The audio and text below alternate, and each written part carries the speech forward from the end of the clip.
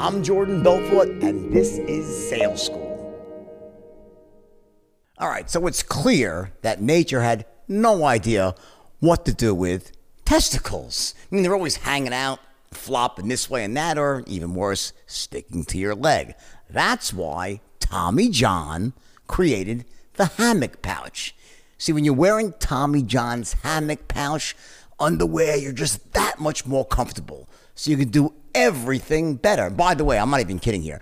I actually wear Tommy John's and love them. I'm serious. I would not be saying this right now unless I actually had a pair of Tommy John's on right now. I'm tempted to actually pull my pants down, but I probably won't do that. Maybe I will next time. But once you wear them like me, you're never going back. They've sold 13 million pairs of these. All right, so there's 13 million pairs of old balls, mine are young, by the way, that love Tommy John underwear because everything stays in place. No more flopping, sticking, chafing, whole 9 yards, right? Tommy John underwear has a non-rolling waistband for perfect fit. The legs never ride up. I'm telling you, this is all true. I'm not just saying this, all right? I wear them. I hate wearing underwear that has that weird, like in a freaking diaper, right?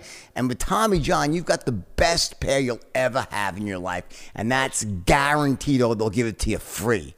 So right now, you get 20% off your first order at TommyJohn.com/school. That's 20% off your first order of underwear and loungewear at TommyJohn.com/school. That's TommyJohn.com/school. See the site for details. Promise you, you're going to love these. Let's talk about the lean and mean, fast-cutting way to get through the gatekeeper, okay? Very simple. I perfected this back in the late 80s. It still works like a charm because I've used it at other companies in the last 5 years, okay? Basically, you want the gatekeeper to think that you're a personal friend of the person you're calling. That's it. All right, guys? And I don't mean that unethically. You're not going to lie. You're not, but you want everything you say, everything you do, meaning your demeanor, your voice, your tonalities, the way you approach the call, your confidence, how you position yourself as an expert. It's all designed that the gatekeeper would think that maybe he or she should put you through because you're a friend or a contemporary of the person. That's the bottom line. So if I'm calling for a CEO of XYZ company, his name is John Smith, I will not call up and say, hi, I'm looking for Mr. John Smith, please. The second you do that, there's unequivocally no dispute in the mind of the gatekeeper. This is a sales call. You're looking to sell the guy some, and their job is they are there to keep you out. Now, some people will tell you that are just full of in the sales world. No, they're there to screen out which sales offers are right. That's a load of guys. I've been on the other side. I'm the CEO. I tell my people, don't put any salespeople. I don't want to speak to them. Again, I don't want to speak to them. If they get through me, they got to do it ingeniously. You're not going to get through my assistant. Okay? I don't want to hear about it. I'll go to someone else first, go to a lower level first and work their way up. So the point is, if you want to get through to if you really want to get through to someone, you got to position yourself as not a salesperson. So watch. I call up Mr. John Smith and say, hey, is John there? That's it. Hey, is John there? Hey, John, please. Hey, let me see the John, please. In other words, everything. What did I do there? No magic words. It's just like, hey, John, how would you call and speak to your friend? If your friend worked at a company, and you were calling your friend, what would you say to his secretary if you never spoke before? He said, hey, let me see the John, please. Hey, is John there?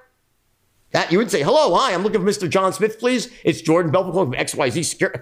You would never say that.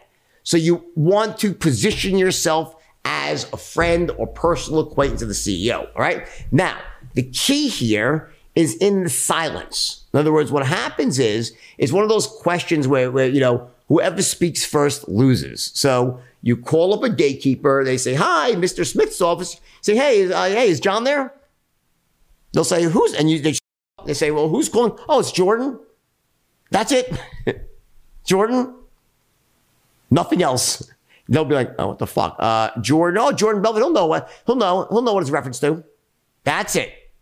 Now you're saying, well, aren't they pissed at you if they said they knew what it was about? No, they just won't. I'm doing this a million times. And just so you know, the amount of extra people you get through, okay, by doing that. And again, I don't want you to lie. I want you to say, it's personal business. Okay.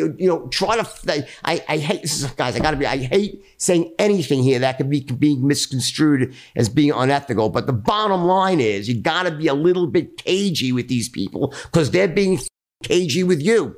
You get it? They're designed, they're there to thwart you. They're not your best friend. Okay, now in some situations when you, as a last resort, you'll go that route as well, especially, high ticket business. But if someone's teaching you that's the way they do it, they're just plain wrong. It doesn't work. It would be nice in a bubble world, but in the real world of sales, that's not the way it goes. Because any well-trained gatekeeper is designed to keep you out, not if you befriend them that they'll let you through.